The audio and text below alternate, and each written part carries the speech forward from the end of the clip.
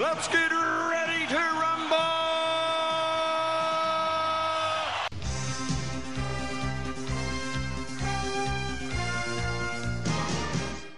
Hello and welcome to the podcast that thinks we might be brewing for a massive fight this week.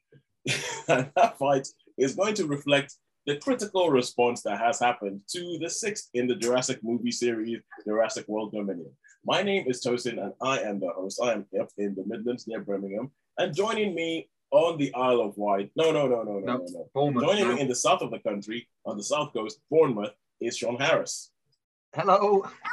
And joining us from London, a London correspondent, Ollie Nestle. Hi. So what we do in this show is we usually go to the cinema each week. We see three films, usually three of us. We see a couple of films in cinema, rate them out of 5, see stuff at home, rate it out of 5. And we use this as a sort of like weird way to try and figure out where has the money been better spent this week. Has it been better spent in cinema or at home? You will excuse me because you might hear a little bit of cuteness in the background, and that is my daughter who is joining us for a little while today. Unlike Sharon, who is not joining us for the first bit because she has not seen Jurassic World Dominion yet and does not want anything to color what her ideas of this film are going to be before she actually goes to see it. So, shall we kick off? And pretty much the only place that we can kick off this week, what is billing itself as the big release, and that is Jurassic World Dominion. Yeah, what is up? Anyway, yeah. So Jurassic World Dominion. Now, Holly, I will let you take this away and let you give us a prezi and tell us this. I'm thinking that this is going to take us a while. We might be 15 minutes on this film. Okay, so Holly, you take it away and you tell us what is Jurassic World Dominion all about. Tell us what the setup is in this film. Okay, it follows on directly from Jurassic World Fallen Kingdom. It was that forgettable. The second one, Jurassic World, the second one, which saw Maisie Lockwood, the apparent granddaughter or daughter of somebody whose Grandpa Lockwood. name I've forgotten. Grandpa Lockwood, played by James Cromwell, who suddenly released a load of dinosaurs in the US. It was thoroughly believable, and I would, challenge anybody to dispute that. So on one goes, and you establish that the main characters are all, still kicking around together. Chris Pratt and Bryce Dallas Howard are living up in a mountain, in the middle of nowhere with Maisie, who is being sought for by many people because she is believed to be the first ever human clone. And at the same time, we have the original key characters of Alan Grant and Ellie Sattler getting in touch over the sudden arrival of giant locusts. All of this is, thoroughly believable. It's somewhat difficult to say much more without giving away things. Without going to spoiler territory. Yes, exactly. Blue the Velociraptor has had a baby. We know that because that's in the trailers, so that's fine. And in one of the trailers, there is a promise from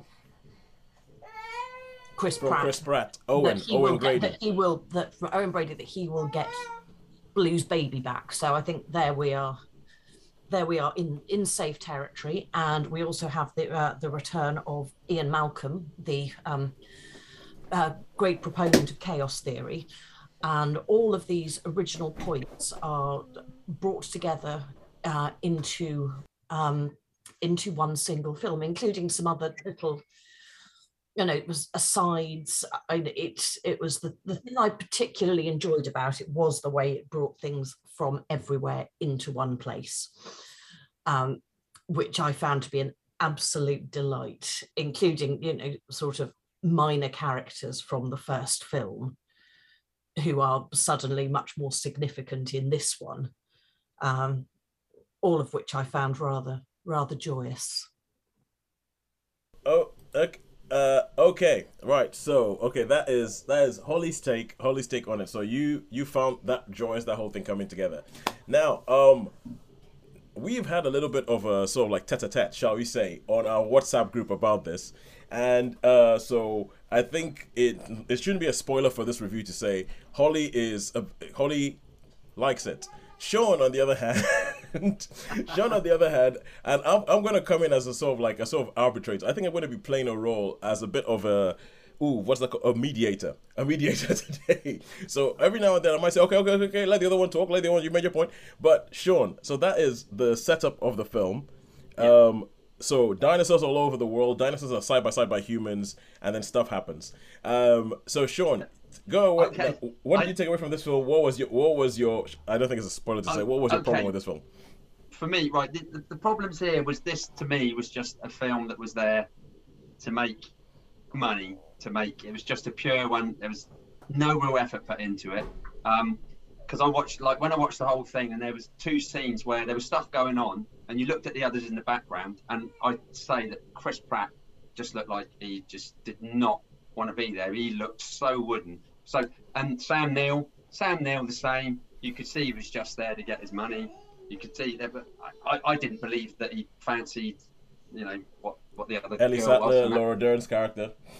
Jeff Goldblum was just totally loving and hamming it up and stuff like that. And also, there's so many inconsistencies in the film. If you make a fantasy film, I've not got a problem with fantasy films if you keep the consistencies. I even think in the Marvels one with the Vision, that let that down a bit because it lost a bit. But anyway, so there's sometimes we know how fast raptors are. I mean, blimey, they can chase motorbikes and things, Yeah. They're so fast, and yet some people can actually run from them, when you think if you can go as fast as a motorbike, they get you before you've even got like 2 yards down the road. It should be noted that a man has just won the Man v Horse annual race. So I don't think anything should be more out. Yeah. Okay, I can understand, but someone in high heels. Okay. Yeah. So what you're saying is, if you had Usain Bolt in a Jurassic movie, he might have a chance. Okay. Yeah, that's true. So so some of that, and it was just like, to me, there was, like the believable thing with the Chinese dude. I don't even know his name. We mentioned giant locusts, and I just thought, what was that? And at the end, he's like. He's like, I'm so for someone who's supposed to be on the ball and that, it's like a little wimpy type thing. You've got Steve Jobs, you've got it's just I think it's funny. It's funny how all of a sudden, how in the 80s the bad guy in movies was always some Russian dude, and then it's changed. And nowadays it seems that the bad guy in movies is always some tech billionaire who is trying to do something that is going to destroy mankind. Essentially, like that is. Who had featured in the first film? That's the thing. Because there's one particular line that Jeff Goldblum says that is a callback to the first film. That's a callback to Jurassic Park. And when he said it, I was like, why is he saying it like that? That must be a callback to something. And it wasn't until I realized that the main antagonist in this film, who runs a company called Biosyn, who's a guy called Dodson, if you remember the first film, he's the guy who Dennis Nedry speaks to at the beginning, and he's like a cafe, and he's trying to hide his face, and Dennis Nedry goes, "Dodson, it's Dodson. You see, nobody cares." And that it was the same person, and I thought that there were some touches in it that were that were nice. But Sean, we'll let you get back to your rant before I come back. That's right. Yeah, I didn't feel, I had no thoughts about any of them really. I didn't empathise with them. I didn't sympathise with any of the characters whatsoever. I know one about going back to the other one. There's like the shaving can, isn't there, really? And it was like, which was quite interesting because that was a precursor to, because I was wondering, which one? And then when the can comes, you think, it's like which, because I have to say there are some things that are just really, really predictable.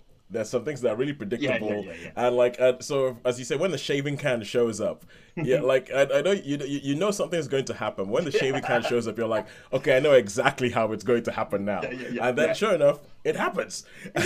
Yes. So, okay. Now, this is a weird thing. Because I think that there are some people who managed to see Jurassic Park for the first time in a cinema. And this first time you saw, Holly, I think, remember when we interviewed you for our lockdown interviews? I think in Slough with my aunt when I was 12 or 13, Was this actually one of the first films you ever saw in the cinema? probably the third or fourth. Yeah, it was one of the first. I remember that, and I think the first time when you see the Brontosaurus in Jurassic Park, for some people that is the moment they fell in love with film. For some people, that is the Wizard of Oz turning from black and white to color. So there is a really, really emotional attachment to the first film.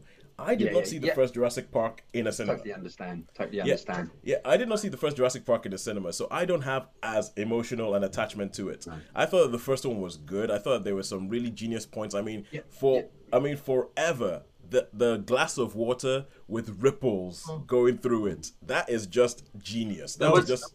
I had nightmares about it for years afterwards as well. Yeah. Sorry, John. Yeah, I was just I was just saying that actually towards the beginning, there's a bit at the beginning of the film which I did really, really like. Let's just say bridge, big tractors, I always used to call them brontosauruses, but I don't know what they're called now, or brachiosauruses or like whatever name they've got. Brachiosaurus, Yeah, that bit with the lights on the machine, I quite like that. I know that was not really yes. I just thought that was I thought that and I thought I like that bit, and also the although they've nothing to do with Jurassic, they were from the Triassic or another one, but in the cave bit with the Dimetron. Yes. Because they was always when I was a nipper, those Dimetrons for some reason with the big fins were always my favourite type. And I had some top trumps, dinosaurs, and I was used to like that one, although it wasn't particularly good. But yeah, so I mean. I didn't hate the film. Don't get me wrong. I didn't hate the film. I just had quite a few issues with it, and I wasn't totally immersed in it. And I think the films gradually, which you posted that thing on our thing, I thought that explained it. I thought that was absolutely inspired, and that's exactly the way I see it. I think I understand what they were getting with this picture, and I can't even describe the picture, but I can't even describe the picture. I think we just have to post it somewhere on like a Facebook or something. But it was something I saw on Facebook where somebody had compared the Jurassic Park movies to the pictures of a well-drawn horse, and it starts off with like a nice artist rendition that you could see in a museum, and by the time you get to the sixth one, is a child's doodle on the back of a napkin or something like that. What a horse looks like. And the only thing I would argue with that is that I feel like this one is way better. It's such an improvement on the last one. Jurassic World Fallen Kingdom I thought was a forgettable slice of film, which is like most people, you can't even remember what happened in it. But is that the one? Is that the one? I mean, you see exactly. Sean, the fact that you started this by asking me, is that the one, tells you everything you know about that film. But I'm just saying, is that the one with like the greenhouse thing where the dinosaurs walking across the greenhouse? Yeah, that's the one. Oh, right, okay. Oh, walking across the greenhouse at the outside of, yes. I remember it because I will rewatch anything, and in principle I needed to rewatch it, all of the previous ones, before going to see it. I, on the other hand, thought that Jurassic World Fallen Kingdom is a film that I'm never going back to, because I mean, it has some shots in it that I think the final shot of the Brontosaurus in Jurassic World Fallen Kingdom I think is beautiful, but then the rest of the film happens, and but I think a big thing that gets me, when I was watching this, I was wondering, so in a Jurassic movie or a Jurassic series or whatever it is that we're calling them now, so is the film about the dinosaurs or is the film about the humans? And I think that is a question that comes to the heart of what is wrong with this film, or what this film struggles with. Is the film about the dinosaurs or is the film about the humans? And if it's a Godzilla film, I mean, on this podcast, I have spoken for ages saying, if you're going to give me a Godzilla film, give me fewer humans. Get rid of the humans. Give me Godzilla, because that's what I came to see. I came to see Godzilla. I came to see Godzilla doing his thing. I don't care about the humans. The humans are pointless. And in this film, I think that they had that. There was that thing. Is like, is this film about the humans or is it about the dinosaurs? So they do a lot of work to try and get the humans. Like Holly, you were talking about getting the old cast back in, the cast from the first one back in. And I think that they do a lot of bending over backwards to get them into the film in a way that I'm not so sure you needed to, because the essentially the section of the film that the old cast come in pretty much has nothing to do with dinosaurs. No, it doesn't. It has nothing to do with dinosaurs, and it's this whole espionage thing that they have come up with just to get them into the film.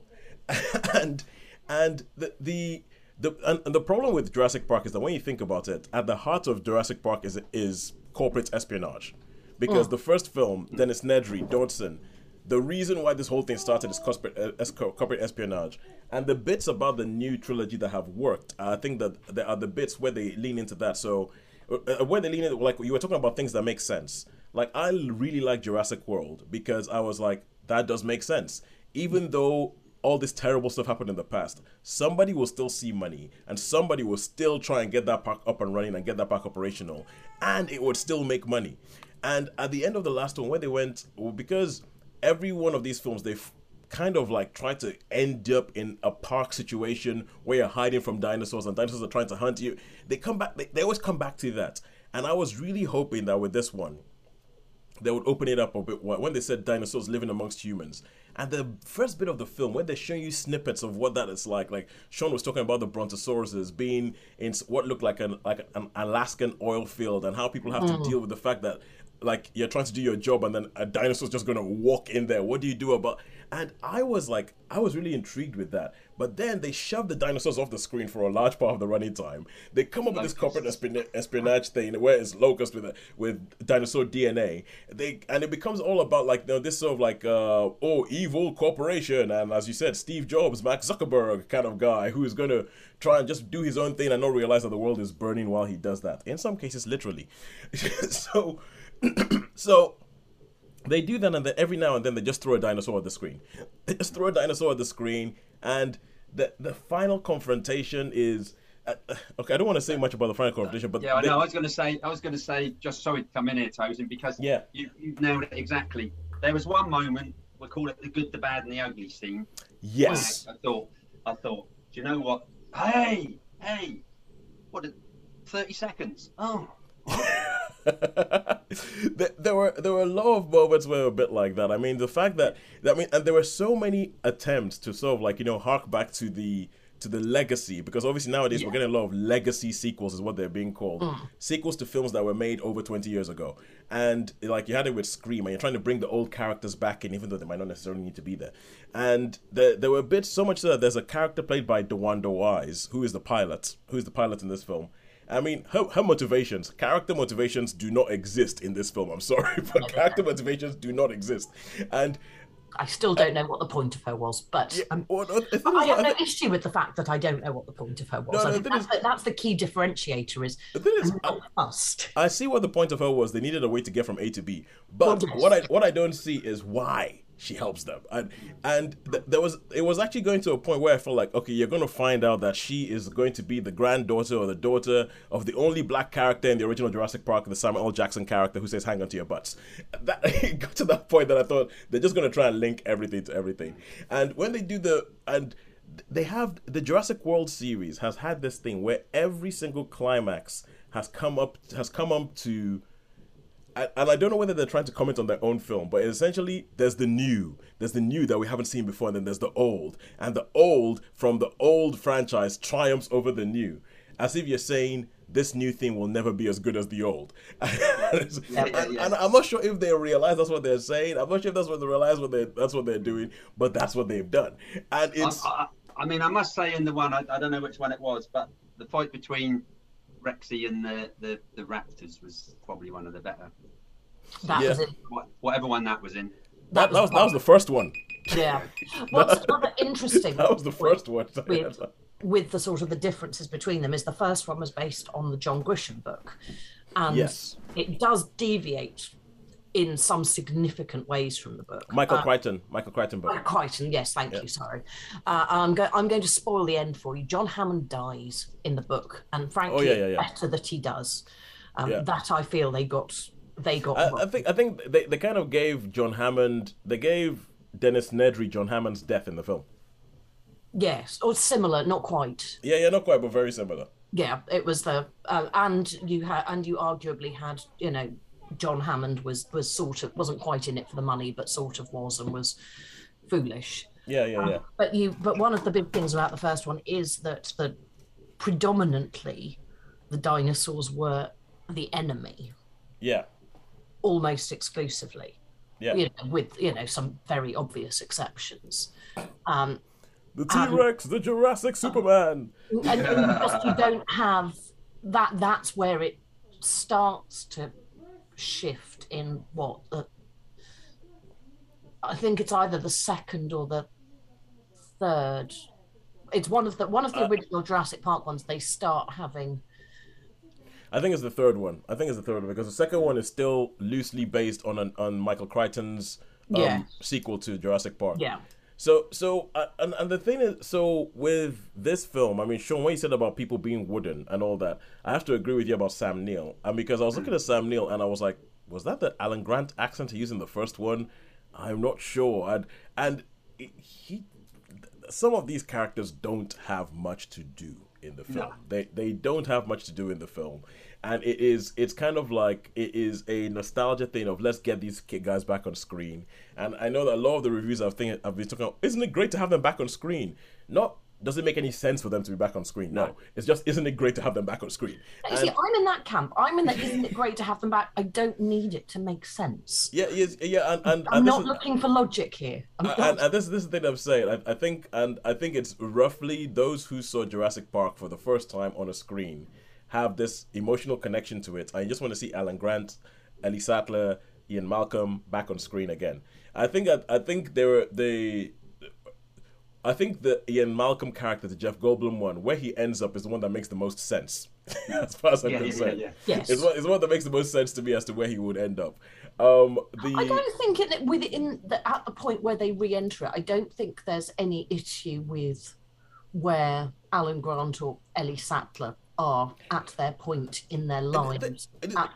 I have some issues with where Alan Grant is, because Alan Grant is a man who has been in, well, what's the word? He's been in studying dinosaurs for his whole life. He's been trying to find out more about them, and now dinosaurs are there. They're not in a camp. They're not in a thing that he has to get access to. They are in the wild. He can go and have a look at them. He could go and be working with them. He could go and be doing something with them, and he isn't. And that really makes me think, why? They seem to try very hard to just have him be in the same place that he was at the beginning of Jurassic Park. And those are the kind of things where, I mean, I'm with Sean in that I actually enjoyed. There was bits of this one I was enjoying. I was like, oh, this isn't as bad as Sean made it out to be. And the scenes that I liked are the ones where they showed you what would happen if you had. I mean, even when they talk about there being a black market trade in dinosaurs, yeah, that would happen. That would totally happen. You have like dinosaur farms. That would happen. Have people having dinosaur kebabs. That would happen. And all those bits where they show you this world that now exists with dinosaurs and humans living by. I liked that, and I wanted to see more of that film. The bit where they said, okay, it's going to be all about dark corridors and us running away from dinosaurs, and I was like, oh, for goodness sake, we have seen this. And it has been done by Steven Spielberg, so you are not going to do it better. So why don't you do something different and show us, like, people who have figured out how to incorporate a T-Rex into a game of American football or something. I mean, show me the team in America that has now got, like, a Velociraptor as their mascot. I want to see that. That would be a really, really good team. Yeah, exactly. Or no, someone who has, or show me how they've now incorporated the Olympics so that you actually have, like, the Dino Olympics where you have the Velociraptor chasing against the other. I mean, I want to see that film, but they kind of just go back to give you what Jurassic Park is and what it's always been, and give you its greatest hits, and not that well. But it's so anyway. Sean, you've been raising your hand for a while. I'm not sure if I've said things. I'm sort of. It's one of those things. Normally, I remember what I was going to say. I was trying to think, oh yeah, that's it. I mean, when they go to the complex, yes. It's so convenient, all the stuff. It's just like, me and my thing. It's like, oh, they've all come together. Look at that. It's like, that was well done. It's like we've tripped, and there you are. We were looking for you in this entire forest, and we just happened to fall in the right place that you are. Miles and miles and miles and miles of stuff. It's like, oh man, how am I ever going to find my mum and dad? Oh, there they are. Convenient. The convenience of it was yeah. And I think that came about because they just didn't have a good way to get all the characters in the same place at the same time. And I think they made a decision when they said, look, some people don't want logic. They just want these people to be together. Yeah, and that's fair enough. I think they've hit their target market with Holly. And maybe not so much with Sean and I, but because I just but I mean I was thinking who is this film about, because you've tried to go for both things and you've ended up not developing the dinosaurs enough for us to care. You've ended up not developing the humans enough for us to care. and it's like, pick one, dinosaurs or humans. Who's your film about? I am very emotionally attached to Blue the dinosaur. Oh, yes. Yeah, and there wasn't enough of her in it, frankly. Yeah, they treat Blue in this film the same way they treat Cyclops in X-Men 2. That's what I'm going to say. Yeah. Good point there. That's all I'm going to say. Well made. I mean, my thought is it was just purely for making money, because at the moment these things, and it probably will make money, and if it was a 7-year-old or someone like that, they would probably really enjoy it. And I'm not saying Holly mine's Supergirl. I'm not saying saying I'm seven. Yeah. Just I am 7. Oh no, we are 7. Okay, let's put it this way. I have a nephew who was probably 7 or maybe even 5 when the first Jurassic World was released and loved it. So there's a whole generation for who Jurassic World is their Jurassic Park. So it's and that's okay. That's okay. I mean, these films, apart from the second one, which I really think was dire, they're not bad. They're not bad. It's just when they have a promise and they don't quite deliver on the promise, and the promise of they also give you glimpses of what the promise could be, and then they chuck it for some other contravened story, or it's just kind of anyway, contrived. That's what I'm looking for. Contrived story that just kind of is, you can almost see the bean counters going, okay, so Chris Pratt plus Bryce Dallas Howard plus Jeff Goldblum plus Sam Neill plus Ellie Sattler on the screen at the frame at the same time equals money. but I agree with you, Sean, on the inconsistencies, because there's a bit that has locusts on fire. And there's a bit where a dinosaur, essentially, within 5 minutes, a dinosaur has an interaction with a locust on fire. The first time it's treated as nothing. The second time it's treated as this really big deal, and there's no difference. And you're like, wait, what happened? What happened between those two? What happened between those two shots to make that have that different of a? But it's kind of like Hollywood magic. Yeah. So, but anyway, I will stop then. How many stars would we give this? Unless anybody has anything else they want to say about this. I would just like to add that I agree with all of your criticisms, and I don't care. And you don't care. You don't care. Well done, Holly. I appreciate the self-awareness. That's great.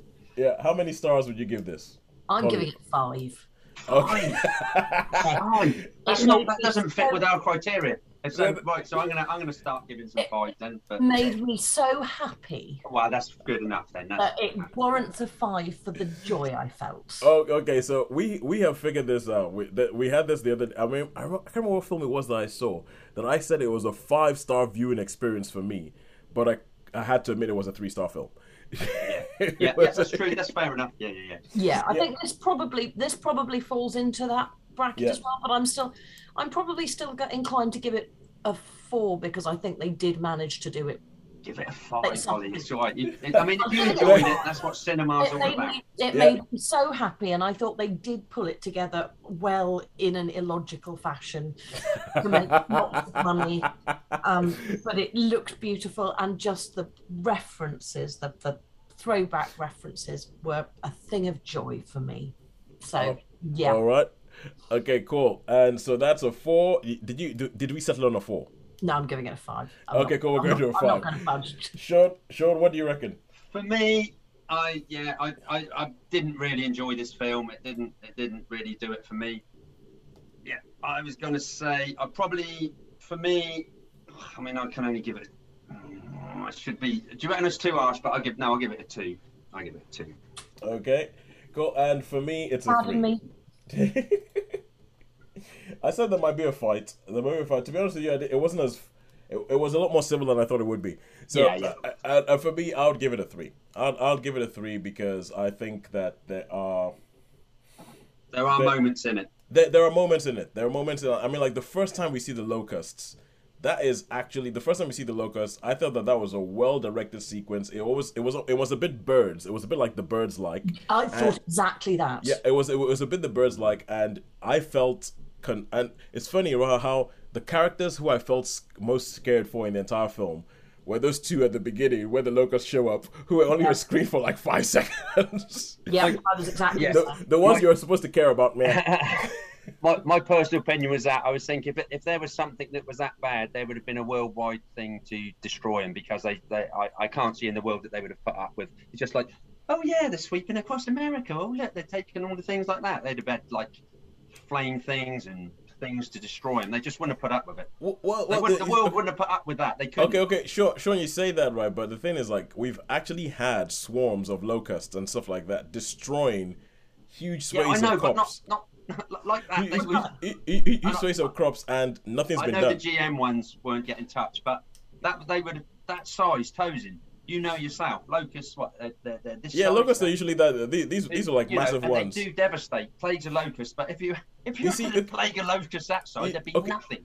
You see now, Sean, and this is why I think that they should have. I wanted to see more of the world at large. Maybe they were too busy dealing with all the dinosaurs.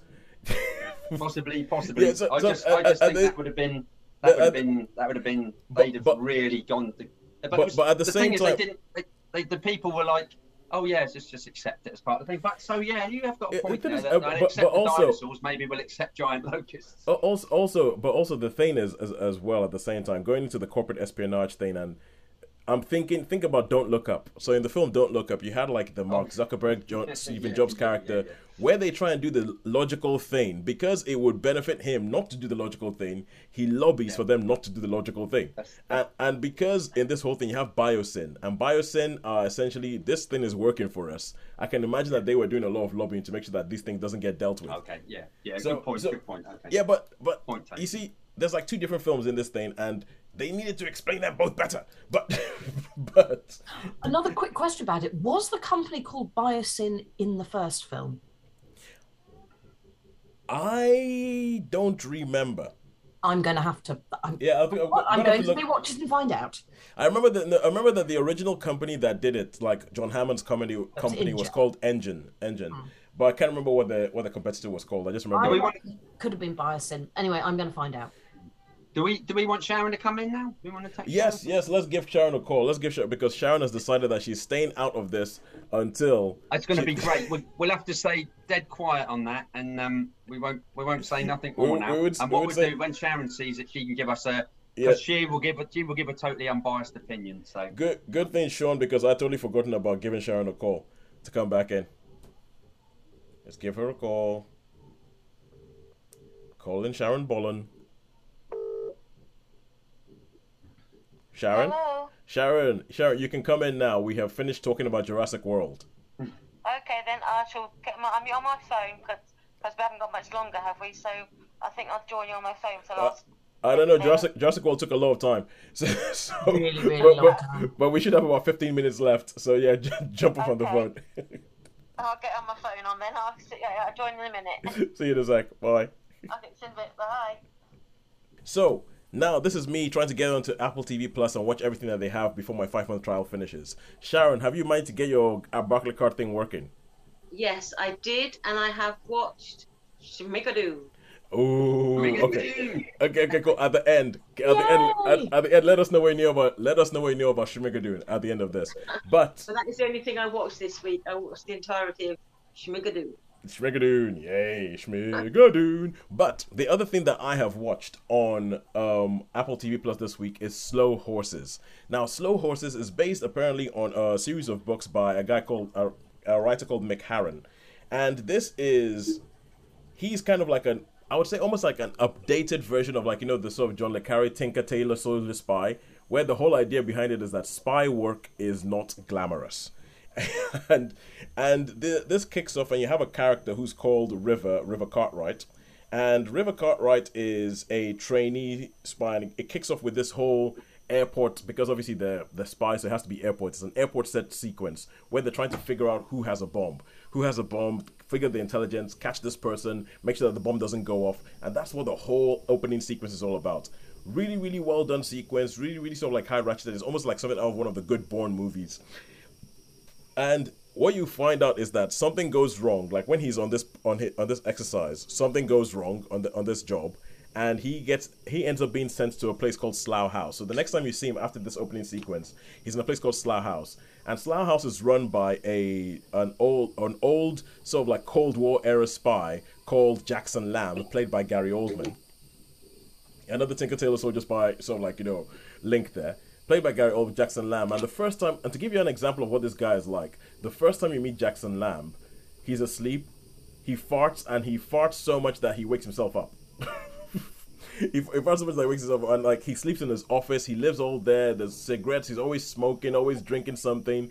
This place is like somewhere in Barbican, behind all these back things. It has a front door that doesn't open, but these people still work for MI5.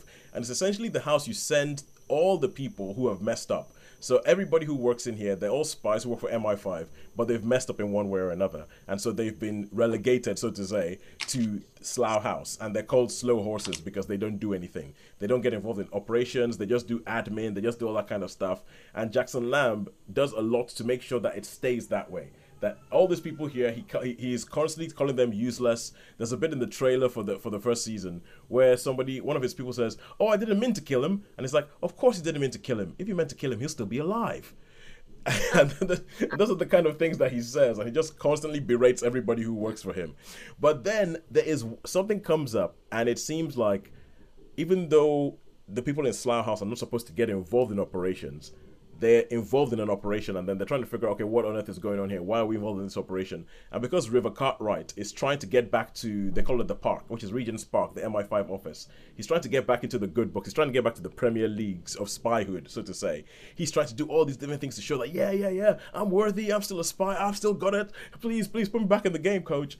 And then you have Kristen Scott Thomas, who plays the head of MI5, who has like this sort of rivalry going on with the Gary Oldman character of Jackson Lamb, and it shows up that as the show goes on, things are afoot and things aren't quite what they seem, and there's essentially like a conspiracy, and it's all about people in Slough House and Jackson Lamb, even though he doesn't want to be bothered and he doesn't want to get involved, slowly being pulled in, and slowly his team being pulled in to try and figure out what is going on and what is our part to play in it. I loved this. I thought it was really, really good. It's like high-end spy TV stuff.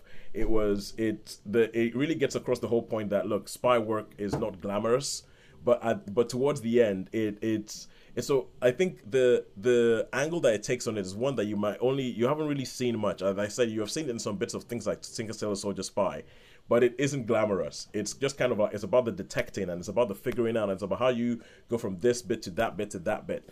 Towards the end, it goes a bit 24, but you'll allow it that because you have to have a conclusion to a story. You have to have a conclusion to a story. So I thought it was really, really good. I thought that the acting across the board was brilliant with Gary Oldman, Kristen Scott Thomas, Jack Lowden, Olivia Cook. I thought that it was just brilliant. I thought that it was really, really good. I would give this a 4 out of 5. And as I said, Sean, I think you would really like it because I think it's up your This Makes Sense street. Right, okay. I think it's up your This Makes Sense street. So Sharon, if you're looking for a recommendation for the next thing to get into on Apple TV Plus, I would recommend Slow Horses, and also Severance. That's another show I'm watching, which I might finish by next week, because as I said, I have 5 months. I've got to make good use of my 5 months. Yes, I've signed up for the 5 months as well. It took me a long time to find it. Yeah, I went into the web because I went into like the members area, couldn't find it. So I had to log out of the members area and go into like the random customers only thing. Exactly. Is this the Barclay card thing? It's the Barclay card thing. Yeah. Mm-hmm. They do seem to hide it a bit because I think they want to give it to you, but they want too many people taking it up. So yeah, but if you do that, so Slow Horses, 4 out of 5, I think it's really good, and it's one of the best things I have seen Gary Oldman do in ages. Where you can, like Sean, you were talking earlier about like, you know, actors looking interested in what it is that they do or just collecting a paycheck. And this is Gary Oldman looking interested.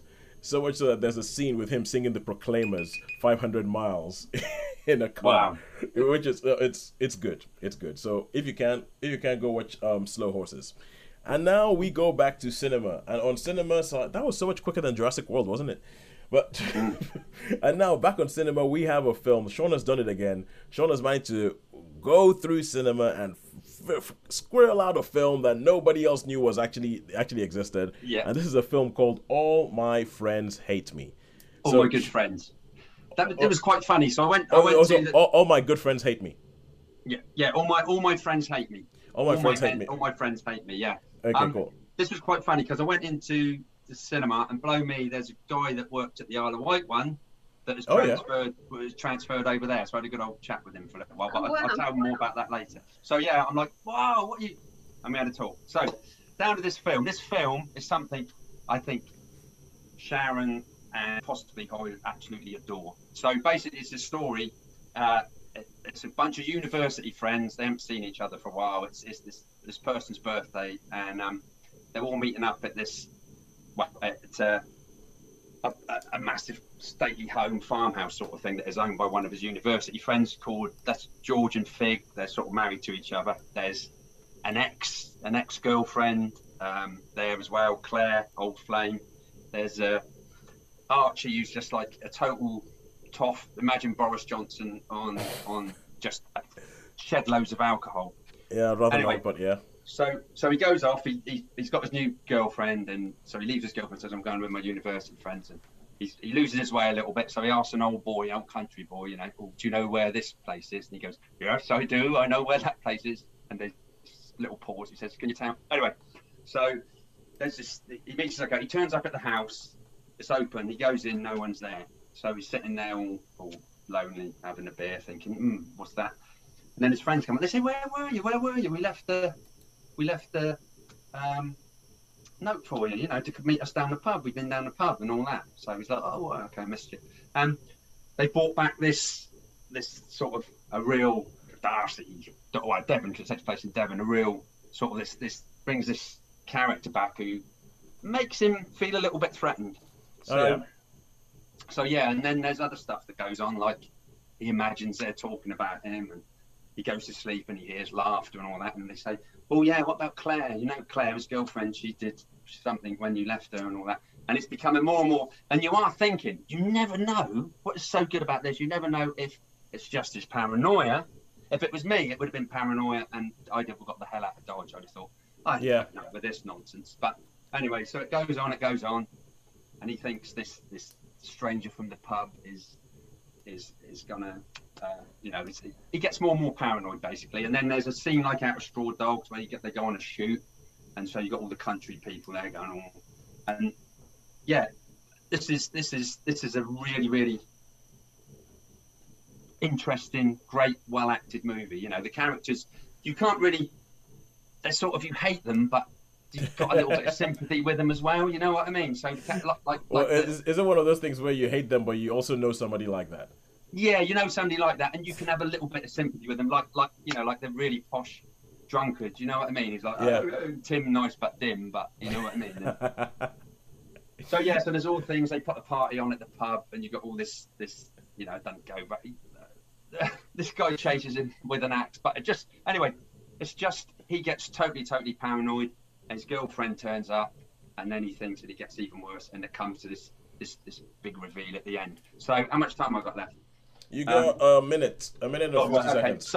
So basically, it's like bits of comedy, it's horror films. Reminded me very much of one of those Pete Walker 1960s type, 1970s type horror moments. You know, like House of Hammer type things. You know what I mean, with the woods and the strange folk and what have you. But this was class. This was a class movie. So I recommend.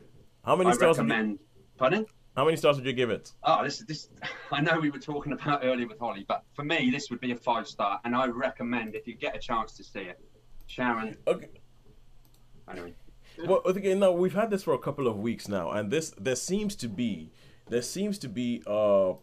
a vein of British films that are being released that are really good, but are not anywhere that people can watch. So it's like, like Sean is like, I would recommend you catch this, and I'm like, yeah, so let's have a look. Closest place to me is an hour and a half away. An hour and a half. Really, again. So I'm close to Birmingham. You think, okay, that's a student town. They should show something like this. But I have to go to either Gloucester or Northampton to watch this film. And so we had this last week with The Outfit. We had this the week before with, not so long with The Roadhouse. These are all these films that Sean goes and squirrels out, finds them and says, oh, it was amazing, you should go watch it. And we're like, we can't.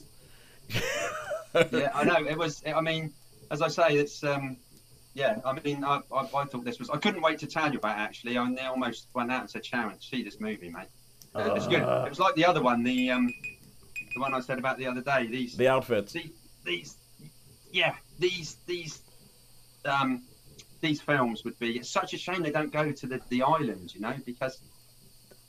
Apparently, Sean, what we have found is that these films don't go anywhere. Don't go anywhere. No. It's not they don't go to the island; they don't go anywhere. And it says that this is it's put this film as a 2021 film. Yeah. So, I feel that I think like the blockbusters. I don't seem to like all the ones that make all the money, and then I see these type of films, and it's just. The atmosphere was there. They were funny, but it was just, it was just the whole thing worked.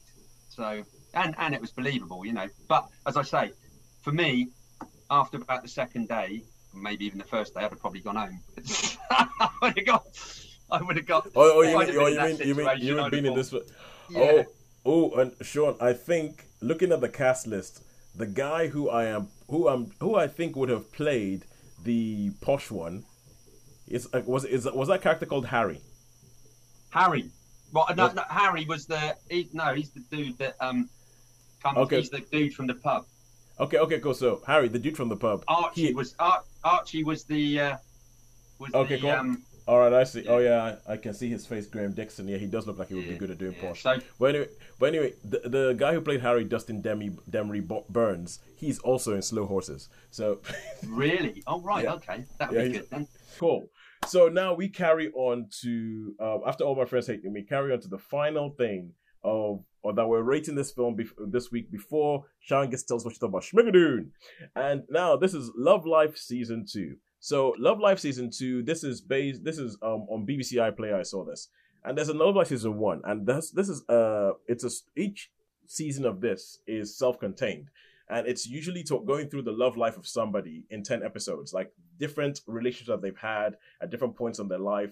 The first season it was Anna Kendrick. And you met her, and it was like the relationships that she went through, and not just like romantic relationships, because there's one that focuses on the relationship with her mother, for instance. And I really like Love Life Season 1. Now, Love Life Season 2 has decided we've done Darby, that's her character. We're now going to go into another character, and we're going to go into a character called Marcus, who is played by William Jackson Harper, who some of you might recognize from The Good Place. He played Chidi in The Good Place. And it's pretty much the same format. The idea is that when you meet him, he's married, he's in an interracial marriage, and he meets this other woman outside a wedding that occurs in season 1 with Darby. Outside Darby's wedding, he meets this other woman, Mia, and they start chatting and everything like that. And then he starts finding out that maybe he isn't quite happy in his marriage, or maybe he is. Maybe he's just having itchy feet, or it's a 7-year itch or anything like that. And then you go through the different sections, or you go through 10 different relationships that this guy has that lead to, finally finding what love is for him. And that's pretty much what Love Life is. It's pretty much it is. It goes through, it's observational. There's a one night stand that he hooks up with where the woman ends up being younger than he thought, and she's in university, and he's thinking, I'm too old to be in a university dorm. What the heck am I doing here? There's a relationship that he kind of thinks, usually he overthinks everything, so he decides, I'm not going to overthink anything, I'm just going to go into it. And then he goes into a relationship, and then he realizes after a while, this was a mistake. It goes into lockdown, and it goes into what happens with relationships in lockdown, and what that kind of effect it will actually have on you and all that. So I like the idea of this season, of this show. I think it is a well executed thing. I, however, think that season 1 was probably a bit better, because season 2 ends up being not so much just about him, but it's almost kind of like a romantic comedy where it's about, it's kind of like you have a meet cute at the beginning, and then you have like all these different relationships that go on, but it keeps going back to this one relationship, and this one relationship keeps standing up over and above every other one, and it kind of ends up in a place that you think it will end up. By the time it finishes, I was kind of hoping, it's like, you just want somebody to be happy. you just want somebody to be happy. You want somebody to find something that looks like love. And so even though I was thinking, well, if that happened, that would be a bit too, maybe they're going to do this, maybe they're going to do that. Well, if they did that, it might be more interesting, but my God, that would be heartless. And this was going around my head. So in the end, I was kind of like, yeah, that ended in right about the right place. I'm happy where that ended, but it was a bit predictable. So I would give this 3 out of 5. I think that there's some really good things that it does. There's some things that it talks about. It talks about race. It talks about, like, a black person working in a mostly white area, because obviously there's the section on the lockdown. There's also a section that has to do with Black Lives Matter, because Black Lives Matter and the lockdown are inextricably linked. They happen at the same time, and so it goes through all those sort of things. And I think it has some good observations. But all in all, I was kind of like, it's a bit of a romantic comedy with some good observations. So I'd give it a 3 out of 5. So that's 3 out of 5 for Love Life Season 2 on BBC iPlayer.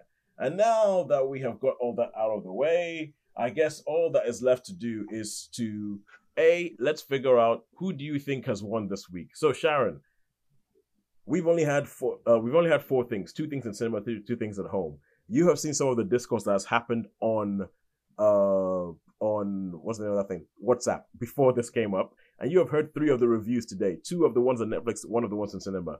Who do you think has won this week? Well, as Shawnee's was a 5 for cinema, I'll probably say cinema. Well, hopefully that will swing it. Okay, all right, cool. Sean, Holly, what do you guys think? I think cinema. Cinema. I think Holly's thing, cinema. Cinema's got it this week. After a few weeks of streaming, I'm pretty certain that cinema would have nailed it this week. After a few weeks of streaming, cinema has nailed it this week. Cinema has got it with an average of 4.16, and streaming only gave us a 3.33. But I think, okay, if I may, because every now and then on this podcast, we do get a little bit highfalutin as to why is cinema, what is the point of cinema, why, and all that. And I think this week cinema has shown us the things that pretty much only cinema can do. So something like Jurassic World, the fact that Holly had all the feels and all the excitement and all the 5-star watching experience could and probably... was wearing a t-shirt for it. You were wearing... I was wearing a Dinosaur Eats Man t-shirt. Have you got any of the toys? Sadly, no. Yeah, I think that that could only have happened on a big screen, and that is cinema comes in and says what cinema is. Yeah, cinema goes, even if the film or the story might not work for you, we will give you a spectacle, and that's what cinema can do. Yeah, cinema, that's what cinema is. I think the joy with watching those indie films at the cinema is you can concentrate more on them. I think, like the films I watch, like All My Friends Hate Me, I could be totally focused on that. Whereas I think sometimes, if there's a film that is in that vein, you can sometimes get distracted easy if you're at home watching it on TV. Whereas if you're at the cinema, you take it all in, you take in the whole peripheral film, but no, I know cinema's made for that. And I also think that when you find a film, because for instance, this is a film that you didn't hear about before you watched it, and when you find a film like that in the cinema, there is almost more of like a bit of like an earth treasure thing. And I know this sounds extremely pretentious, but it's almost kind of like, an earth treasure that you found, and it's like, oh, this is just for me. I'm the only one who knows about this whole thing in the whole world, which I think it's not quite the same when you just stumble across it at, 10 p.m. on BBC 4 at home.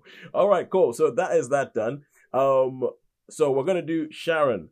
Tell us what you thought about Schmigadoon quickly, and then we'll go for Sean's final picture quiz behind his head. So Sharon, go for it.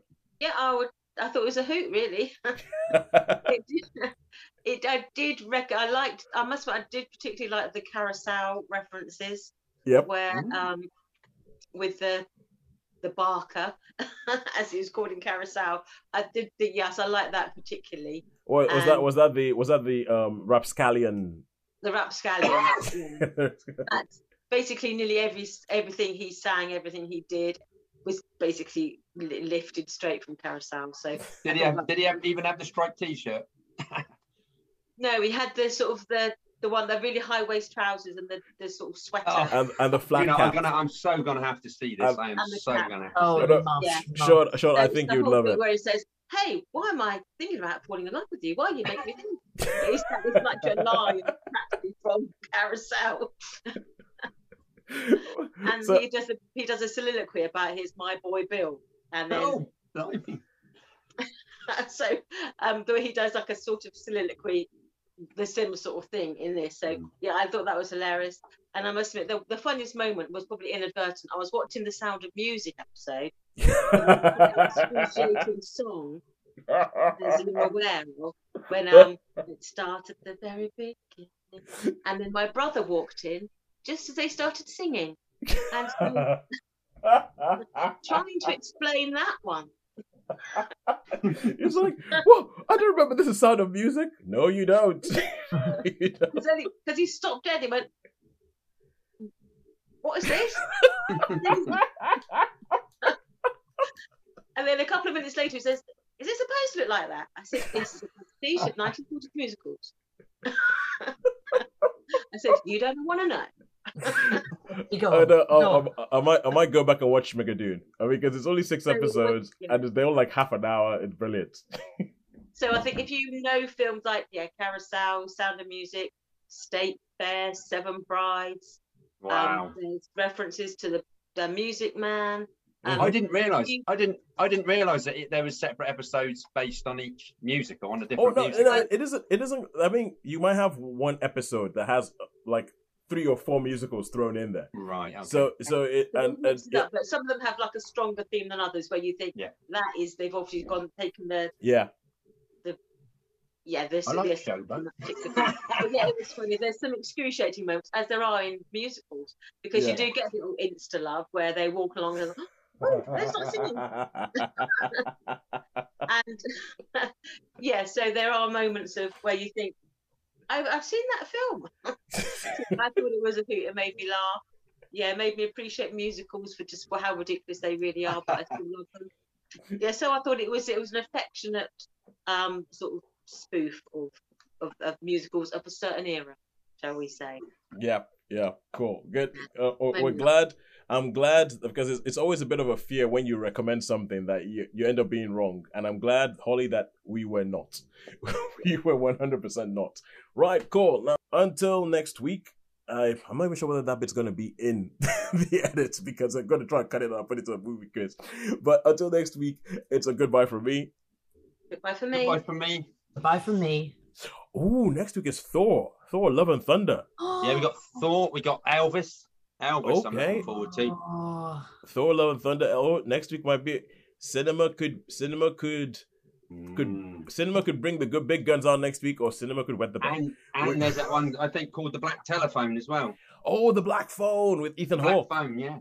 And The Black Phone. I have to do a trip without my cinema buddies then, just to catch up.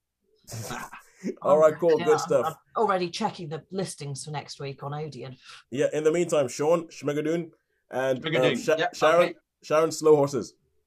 Right. We've got to rinse these. Apple TV Plus and Sharon Jurassic World as well. You got give us your thoughts on that.